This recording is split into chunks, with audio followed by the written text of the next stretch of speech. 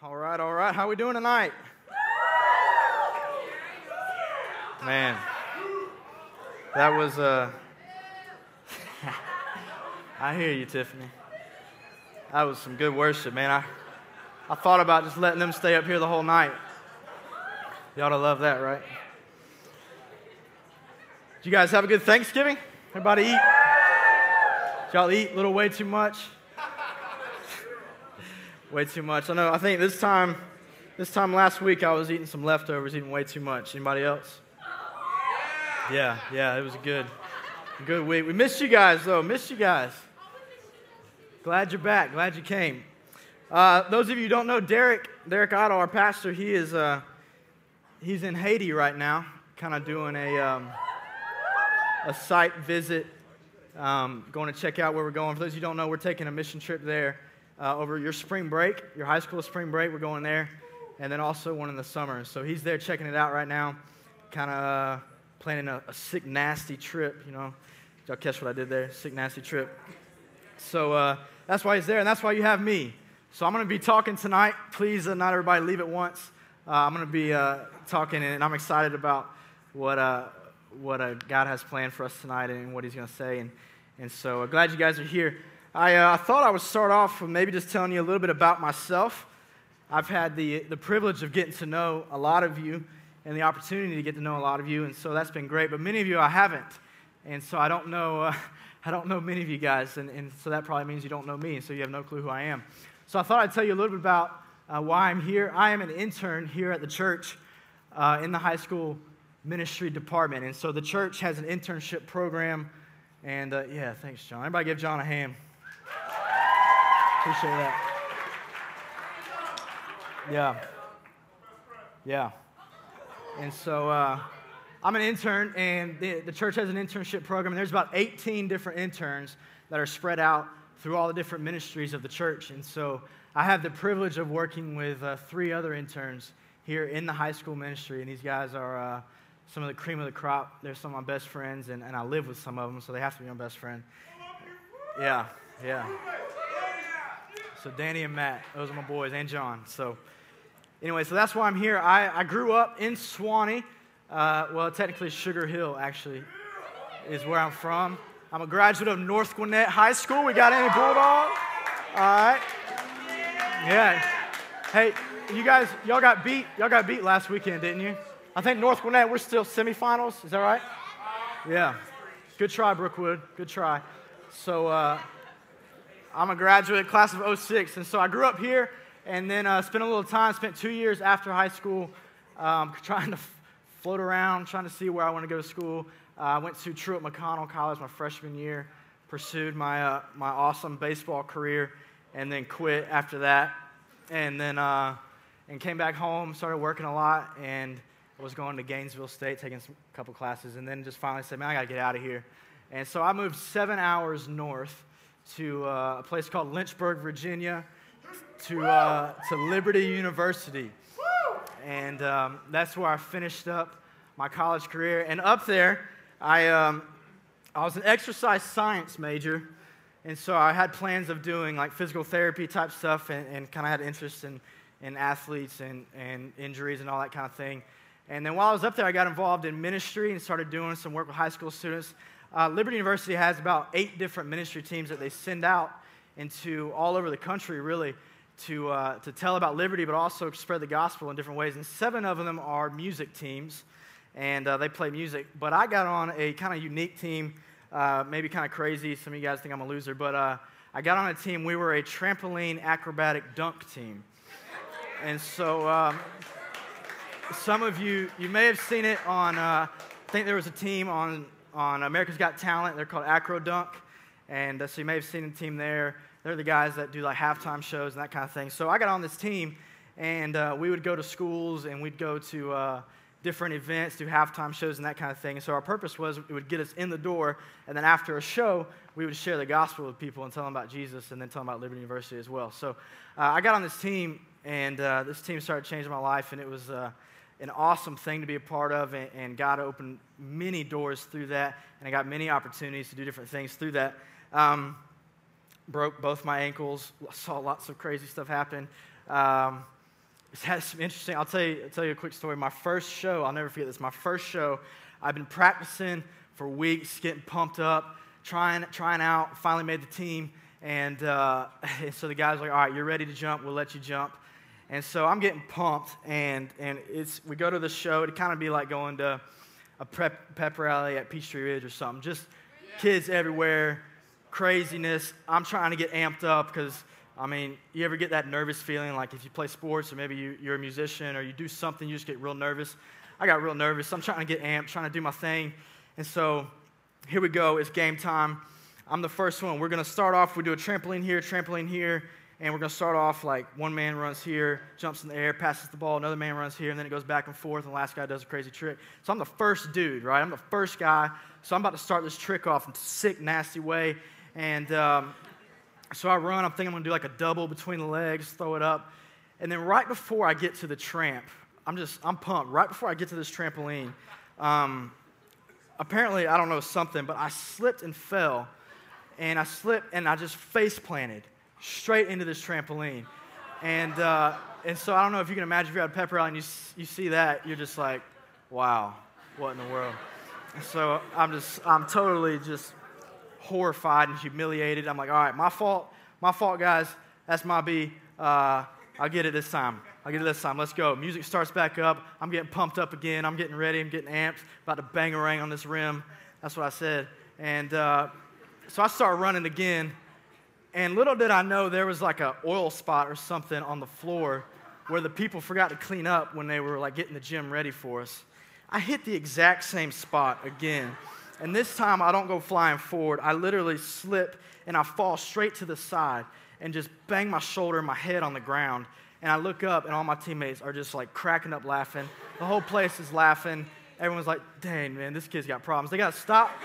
They stopped the whole show to get a mop out, clean the floor. Everything's just ruined, and this is my first show, and I'm surprised I got let back on the team. But that was it was a terrible moment. So anyways, this team was awesome in my life, and in this team, one time we traveled to Charlotte, North Carolina. There's a church there called First Baptist Charlotte.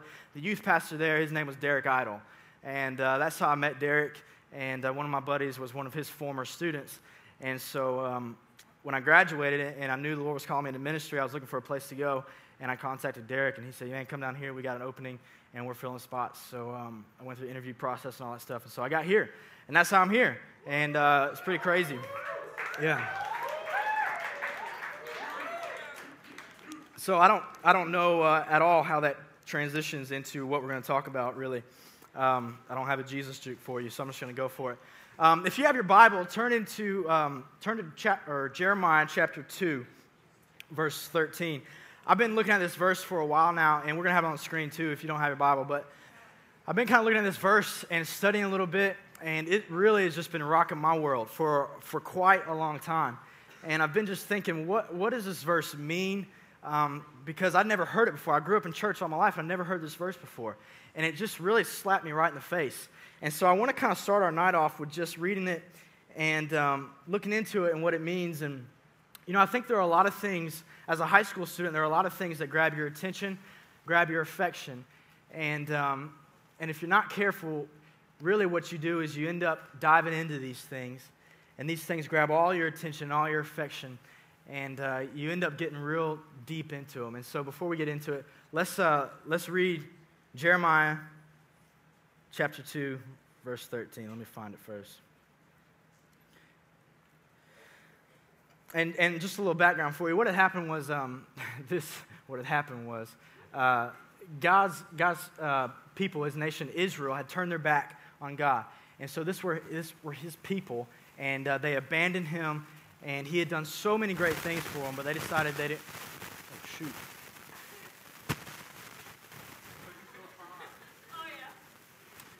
So he had done so many great things for him, and then he says this verse right in the middle. He was basically bringing down his wrath on them and condemning them for leaving him. I'm sorry, I can't concentrate if that's going on. Esley's the man.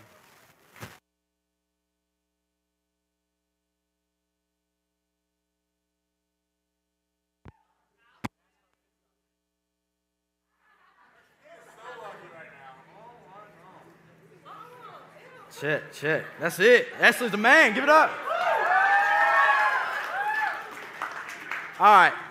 So Jeremiah chapter 2, let's start reading. It says, my people have committed two sins. They have forsaken me, the spring of living water, and have dug their own cisterns. Cisterns are like wells. Okay, so they've dug their own wells, broken wells that cannot hold water. I don't know if this hits you like it hits me, but I'm just like, man, I just can't believe it. Basically what God is saying, he's saying, I am the spring of living water. I am the one that gives life. It comes from the ground. It's living water. It never stops. It's fresh. It's new. It's delicious. It's living water. And these people have abandoned him. They've left living water, and they're digging their own wells. They're going to do their own thing, trying to find different things that give them life other than living water. And so there's so many different things that pull your attention and pull your affection, and that you can get into them and try to find your value, trying to find your worth, trying to find your life in all these different things. And that's what God says that these people have done, even the nation of Israel. They did it. And I just think, man, this is what we do so often, isn't it? God is saying, I can give you life. I give you living water. This is what I give you. And you leave me to dig your own well? To dig your own well, searching for life, searching for water. And then not only that, if it's like that's not bad enough, this water, it says, these wells, they can't even hold water. So what that means is that you're digging these wells, you're looking for water to give you life, but you're not going to find it. And so you've abandoned him, and you're doing your own thing, but you're not ever going to find the satisfaction that you're looking for. And this verse just slapped me in the face. I'm just like, oh my goodness, man. Like, this is what we do. And so I started thinking, what are different things, what are different wells that we dig into? I'm going to leave it here, and Peyton, I'm sorry if you get water on your stuff. I'm just kidding. I wasn't really going to do that. But I started thinking, what are different wells that we dig? Searching for life, searching for value, searching for words, searching for acceptance. And I got these cool little buckets. Aren't they cute? Little shovels. And I don't know if you can read, but I think one of the first wells that we dig, especially as high school students, what you dig is you dig into relationships. You dig into a relationship thinking that if you find one companion who will love you, who will treat you special in a special way, that person, you'll find value as a human being, as a student. You'll find value as a person. And that person will help you get to happiness, get to kindness, get to life in general. And the truth is, though, when you start digging that well, can you see that?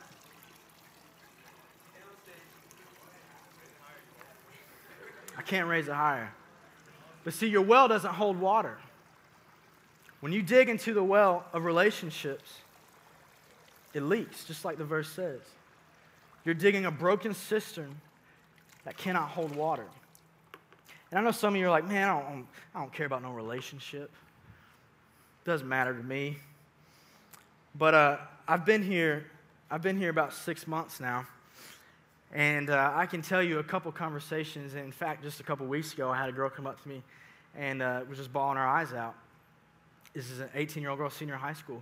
And she said, I just broke up, got through with a relationship, and I'm just torn up. I'm torn up, and I can't seem to get over it. And it's just eating my heart. And I just think, man, what a tough place to be. And I think relationships are a good thing, and obviously people get married, so at some point you got to have a relationship and all that stuff. They're a good thing. But what happens is if you start looking for that person to give you life, to give you value, you start looking for that person to give you worth, they can't fill your well. It's an empty well. And then often what happens is if that goes sour, it destroys us, doesn't it? Because we depended on that person to give us value. And I'm not trying to downgrade the difficulty of breakups. I've been through them, had a couple of them, and I'm not talking about just little like, I just don't want to be with this person. I'm talking about tough. It's tough, right? But I'll tell you from experience, the reason why it's tough is because I dug that well so deep looking for that person to give me value, looking for that person to give me life. And I counted on that person. I put all my marbles into that relationship. And then it ended. And it was like, man, destroyed me. And so I think we dig a lot of times, we dig the well of relationships. And then oftentimes the bad thing is that tends to blur our decision making, and you start making decisions that hurt you and are outside of the boundaries that God has set. And then not only do you dig that well, but you dig into poison water. That's what I think. You dig into poison water that can damage your soul, damage your heart, damage your life. And so I caution you with that to beware of the well of relationships that we dig. What's another well? I think, I don't know if you can read this, but this is the well of image. At your age, so many people, we care so much about our image and what it portrays to others. And a lot of times that can become our main focus into what other people see in us. And it's not just, I think the first thing we think about is, well, that's just girls who they have to wear makeup and they have to look pretty and they have to have the best clothing and all this stuff. But the truth is, no. This can apply in so many different areas. And whether you're a dude who cares the same thing about your image and you got to work out all the time, you got to be this certain man. I think as a man, one of the things that we struggle with is we got to prove our manhood. We got to prove that we're a man. Or maybe you're the person who says, you know what, I've got to prove that I'm interesting. And so you're loud and just got to be out there. And the truth is, what you're looking for is someone to accept you. And I'm sure you guys can imagine what's going to happen here. But you dig into that well. You start digging, looking for your value, looking for your worth as a person. And it doesn't hold water, does it? Because I'm telling you, you're not going to find life. You're not going to find it in the well of image. And, I just think that's something that we go through a lot of times more than anything else. And from all different kinds of just a dude who wants to be accepted and he's just crazy and funny and all that kind of stuff. Or maybe you're a girl who, listen to me real quick. Maybe you're a girl who cares so much about her image that you're willing to hurt yourself, you're willing to starve yourself because you want people to see you as something. See, that's a well of image that we dig, searching for someone's acceptance, searching for someone to give us value as a person. And so we dig all these different wells, and I could name plenty more. We dig a well of popularity. That's what we want more than anything else. We dig a well of wealth, of money. Man, if you're an adult here, can't you attest to that's what we do? Like, a lot of times money is our main focus, is what we go after, looking for that to give us value, looking for that to give us life. And this is why I think so many, you see celebrities and superstars, athletes of all this different stuff, who they've got all the money, all the things they could possibly want. But what happens? You see them, all of a sudden, they end up on depression medication, or they end up, just ruining their lives or taking their lives or something. And it's like, what? You had all the money, you had all the wealth, you had all the fame, everything you wanted. What happened? It's because they dug a well that did not give water. It was a broken well that didn't sustain them. You see how this is dangerous? And so I want us just to all maybe just take a deep breath real quick and just say, you know what? We dig wells. That's what. Can you look at your neighbor and just say, you dig wells? You dig wells. Yeah.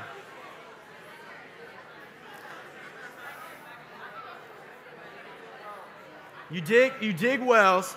The thing is, we all do this, right? We all do this. And so I think, what's the answer? What's the answer to this? How do we stop digging wells, Do we just say, well, I guess I'll just stop wanting to care about what I look like? I guess I just want to stop caring about relationships. Like, how do we get rid of this? And the thing is, what I want us to hear tonight is that you will always have this thirst. You will always have the thirst to be valued, to be accepted, to be liked. But so the key here is not to get rid of it. The key is to allow Jesus to fill it, right? And so I want us to look. Do you guys like reading the verse in between songs? Man, I thought that was really cool. The chapter in John chapter 4 that the guy and the girl read. I want us to look into John chapter 4 tonight. And so if you would turn there.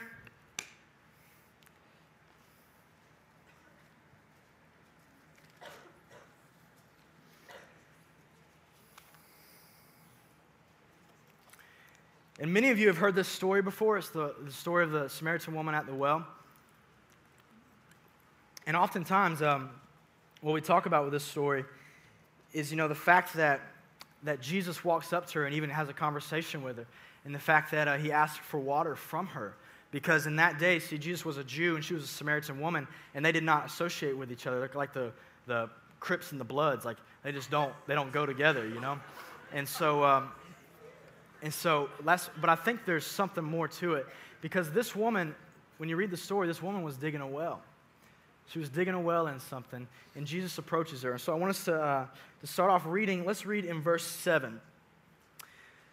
When a Samaritan woman came to draw water, Jesus said to her, "Will you give me a drink?" His disciples had gone into the town to buy food. And before we go any further, I just want to stop and say this. No matter how deep you've dug your well, Jesus is not opposed to coming up to you. You may sit here and go, man, I've dug a well really, really deep into relationships. I've dug a well really, really deep into image. So just know this tonight as we start off, that you haven't dug it too far, and that Jesus is willing to step into your life. He's willing to come on the scene and to take you away from that. And so let's just start with that, and then let's read on. The Samaritan woman said to him, "You are a Jew, and I am a Samaritan woman. How can you ask me for a drink? For Jews do not associate with Samaritans." Jesus answered her, "If you knew the gift of God and who it is that asks you for a drink, you would have asked him, and he would have given you living water." So I think the first point we come from this is, why do we dig wells? Why do we dig them? And if you read this story and you read right there, the Samaritan woman, why did she dig a well? The reason was she didn't know who Jesus was. So I think many of us, we don't know who he is. Whether that's you literally have not come into a relationship with Jesus before, that's it. You don't know who he is. Or I'm going to say this to you tonight, maybe you do, but maybe you have a blurred vision of who God really is. See, I don't know what you're coming into this room tonight with, or what you think of God, or what he looks like to you, or maybe circumstances that have caused you to look at him in a certain way. But I just wonder, do we have a blurred vision of who God really is? Because this woman did. She didn't know him. And sometimes we tend to think of God as someone who's kind of like Santa. I know you've heard this before. Someone who kind of drops good things on the people who are doing good and the bad things on people who are doing bad. And that's a misinterpreted way of looking at who God is. And sometimes we want to shape God into being who we want him to be. And so we want to shape him into someone who is pleased with us just giving him our Thursday nights, or someone who is pleased with us just giving him our Sunday mornings. But the truth is, that's not what he's about. And so I think we have a misinterpreted view of who God is, and that's why we go to other wells looking for life, looking for value, looking for worth. It's because we don't know who he is and what he has to offer. When I was in college, it was my first year at Liberty, and it was my first year there, and I lived in a house with a couple other dudes, and one thing, we were looking for a pet. We were just looking for a pet because we just thought it'd be cool to have a little dude running around or something, But we didn't want a dog because they're too much work. They're too hard to take care of. And so one of my roommates got a bird, and that was annoying. We didn't like that. One of my roommates came home one day with a cat, and we just sat there and looked at it for about 3 hours and decided we didn't want it, so we took it back to the place we got it. Took back the little cage it came with and everything. He just wasn't gonna be a winner for us. And so we were just looking, and then one day we were coming home from one of our dunk trips, and we passed this farm. Passed this farm on the right side, and in this farm there was a bunch of goats. And we were like, dude, a goat. Like, we should get a goat for a pet. Like, wouldn't that be a great idea? You don't have to take care of them. They eat grass. Like, how hard is that to take care of? And so we went home, and believe it or not, Craigslist, you can buy a goat from Craigslist. And so we found a lady on Craigslist who was selling goats for $50 a goat. What the heck? That's an awesome deal. And so there was like 5 of us in the house, and so we're like, dude, let's get a goat. And so we showed up at this lady's farm, and she actually had to make sure we weren't Muslim first, because she has a lot of Muslims that call her, and they get a goat, and then they go kill it and eat it. And so she was like, I just got to make sure you're not Muslim first. We're like, no, we're not down with that. We're not Muslims. And so I said, we just wanted it as a pet. We just wanted to hang out with. And so he picked up this goat, and he was called a miniature Nigerian dwarf goat. He was a little black thing. He was about the size of a little small dog, and he wasn't going to get any taller or any bigger. That's why they called him a dwarf goat. And so we named him Billy Goat, and we took him home. And this dude was he was the stuff. I mean, he was awesome. He would walk up to us, or he'd walk up to like furniture, and he would start headbutting the furniture and stuff. And so we tried to train him. We tried to train him how to sit, tried to train him how to do all this cool stuff. And we would take him on walks. We put a rope around his neck, took him on walks to the neighborhood. And he was the jam. And then he had these little horns, and we decided we'd paint them blue because I don't really know why. People dress dogs up in sweaters and stuff. So we were like, hey, we'll paint his horns blue, give him a little flavor, give him a little outfit there. And I don't think the neighbors were too happy about that. But anyways, we tried to make this goat into our pet. We tried to make him into a dog, really, but he wasn't working like a dog. And he slept in the basement with me in the shed, and he would cry all night like a little baby. And it was sad. And finally I was like, dude, I can't take this anymore. I can't go to sleep. And so we built him a pen outside of like household items, paint cans, and all this kind of stuff. And it was going to be sweet. He could eat his own grass, take care of himself. And then the next morning we went out there and he wasn't there. And so apparently he had escaped somehow, and we kept sending out like search parties and stuff the rest of the semester to find him. But we never found Billy. Billy was gone. And so what I learned from this is we were trying to make Billy into a dog. We were trying to make him into something he wasn't. And that's what we do with God, isn't it? We try to make him into something he's not because our image of who he is distorted. You get that? And I think, one of the other things, we'll keep reading here. In verse 11, the woman says, "Sir, you have nothing to draw with, and the well is deep. Where can you get this living water? Are you greater than our father Jacob, who gave us the well and drank from it himself, as did also his sons and his livestock?" And this woman is not getting it, obviously. And what I learned from this is she didn't think he was greater. She questioned who he was. And I think that's what we do, isn't it? Why we dig wells, why we search for life in other things is because we don't think that Jesus is greater than anything else. And if I could, I would just sit on this point all night because I think this is huge. This is what we do. And some of you are standing in this place kind of on this line, and you're like, man, I want to follow God. I want to search after him. I want to surrender to him all that I have, but I can't give up all these other things. I just can't get away from this other life I've established for myself. And what you're saying is, I don't think that he's greater. I don't think that he's worthy of my life. I want to try and do both. This is something I struggled with. I struggled with this. I remember being a senior in high school, and I remember just going, God, I think you're good. I believe in you. I really do. And I want you. I do. I want you, especially in my future, when I have a family. Like, I think you're the best thing for me. I want to raise my kids in church. I want to do all this stuff. Like, you're good. But right now, I just want to do my own thing. I just want to do my own thing, guys. So I'm just going to set you on a little shelf. I'm going to come back to you later, but just sit there for now. What that is, I'm saying, God, I just don't think you're greater. I don't think you're greater than the life I can get in other places. And really what you're saying is, I don't think you're worthy. I don't think you're worthy of my life. And that goes back to the first point, is that we don't see him for who he really is. He's not worthy because we don't understand what he's done. See, the gospel is that you were dead in your sin. You were dead in it, and you had no hope. But someone came and rescued you from the death that you deserved because of the sin in your life. That's the gospel. And when you realize that, all of a sudden he becomes worthy. He's worthy of everything you have. And he is. But we dig wells and other things. We start searching for life in other things. We search for value and worth and acceptance in other things because we don't think he's greater. We don't think he's greater. And so I love the next verse, and it's really the kind of like the climax of the passage. And so if you have your Bibles, follow along with me. It says, Jesus answered, "Everyone who drinks this water will be thirsty again. Everyone who digs their own well, who drinks the water out of that well, will be thirsty again. But whoever drinks the water I give them will never thirst. Indeed, the water I give them will become in them a spring of water, welling up to eternal life." Jesus gives the solution.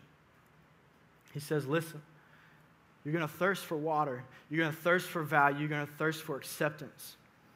But you won't ever find it. You can dig and you can dig and you can dig into other wells, but you won't ever find it.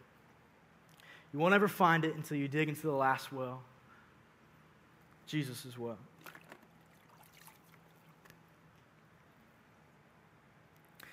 You see, his well doesn't leak.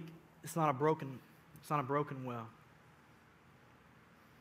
It's the only well that gives life. It's the only well where you can find the value and the worth in your acceptance.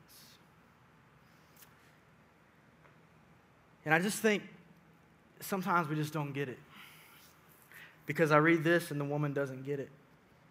Verse 15 says, the woman said to him, Sir, give me this water so that I won't get thirsty and have to keep coming here to draw water. I think if Jesus ever had a reason to get mad at people on earth or to get frustrated, this was it. Here he is describing all this stuff, giving her, who he is and what he can do, and she still doesn't get. She thinks he's talking about actual water. I'm just like, what an idiot! Like she thinks he's talking about actual water that you can get, that you'll never be thirsty again. She doesn't get it.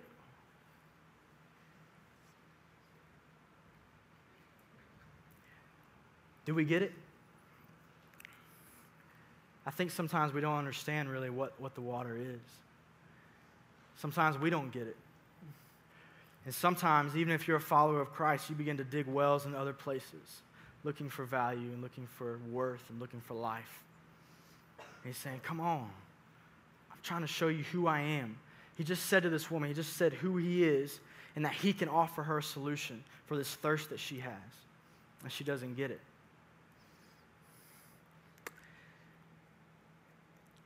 And I think Jesus comes to the final verse 16 through 18. And then it says, he told her, go, call your husband and come back. She says, I have no husband. And he said to her, you are right when you say you have no husband. The fact is, you've had 5 husbands, and the man you now have is not your husband. What you have just said is quite true. And I think what Jesus does in this situation is he said, you know what, I've just told you what I can do for you, but you still don't get it. So here's what I'm going to do. I'm going to put a mirror in front of you. I'm just going to put a mirror right in front of you. I'm going to let you just evaluate yourself. I'm going to let you look at your life. Look at what's going on in your own life. And here it is, Jesus gets real practical. And he meets this woman right where she's at. I can't imagine, I don't know why she had 5 husbands, but he meets her right where he's at. And this lady had been ostracized for the decisions she had made for having 5 husbands. And he meets her. And he puts a mirror in front of her. He says, tell me how this has gone for you. You're digging your own well. You're searching for acceptance. You're searching for value in all the wrong places. And so as the band gets ready to come up, I want to wrap it up. And so I just want to do this with you tonight. I want you to just kind of put a mirror right in front of yourself. And I want you to begin to just look at your own life. Because Jesus will tell you who he is, and he can point out that we dig wells, and we do all these things. But he says, in the end, I want you to see where you dig your own wells. And so tonight, what I want you to do is, I want you to just begin to kind of look at your own life and ask yourself, am I digging wells? What wells am I digging, looking for my value, looking for life, looking for acceptance? What am I digging? Because it's true that we all dig wells, isn't it? And you'll search and you'll search and you'll search and you'll dig and you dig and you dig to try and find water that will quench your thirst for all these things. But the truth is, you'll never find it. You'll never find it. And so tonight, I know we usually come down and worship at the front. But what I want to do is I want you just to kind of stay in your spot. And I want you to just kind of have a moment of reflection on your own heart and your own life. And I want you to ask yourself, where are you digging? Where are you searching? Because you'll search and you'll search and you'll search and you'll never find it. Until you come to the one who says this, everyone who drinks this water will be thirsty, but whoever drinks the water I give them will never thirst. Indeed, the water I give them will become in them a spring of water welling up to eternal life. This is what he offers. And in fact, in Isaiah, he says, "Come, all you who are thirsty, come to the waters." He says, "I give everlasting water. I'm a spring of water.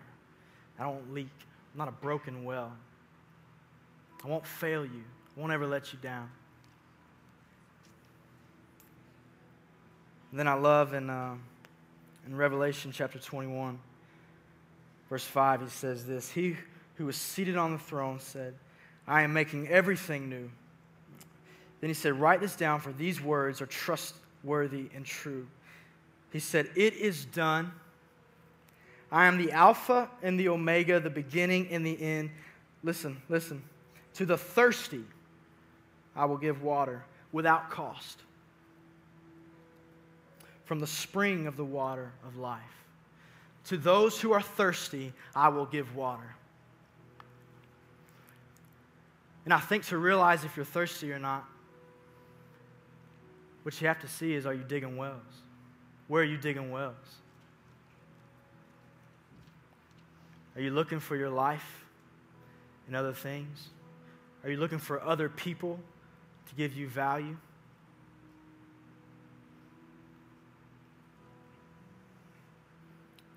In John chapter 7, it says, "On the last day of the feast, Jesus stood up and he cried out, if anyone thirsts, no matter how deep your well is, and how much you've dug your well, no matter, if anyone thirsts, let him come to me and drink."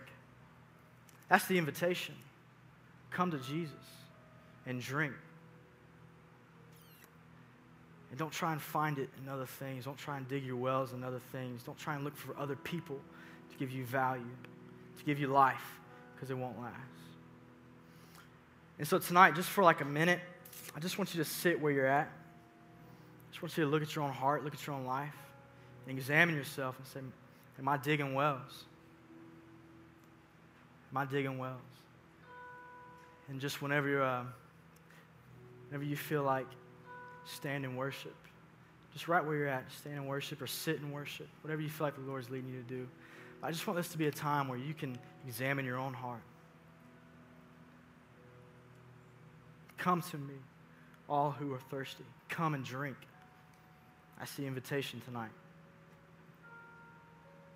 So, Lord, that's what we do. Lord, we confess that we look in other places, searching for life. We're trying to find our value and our worth in other things. God, but tonight, we understand and we realize that you're the only one that holds water. You're the only one that gives water that can quench that thirst and that desire. So, Lord, tonight I pray that you would reveal to us the wells that we're digging. And, Lord, that in your kindness and your grace, would you step into where we're at? Lord, and would you fill that? Would you fill our need and our thirst?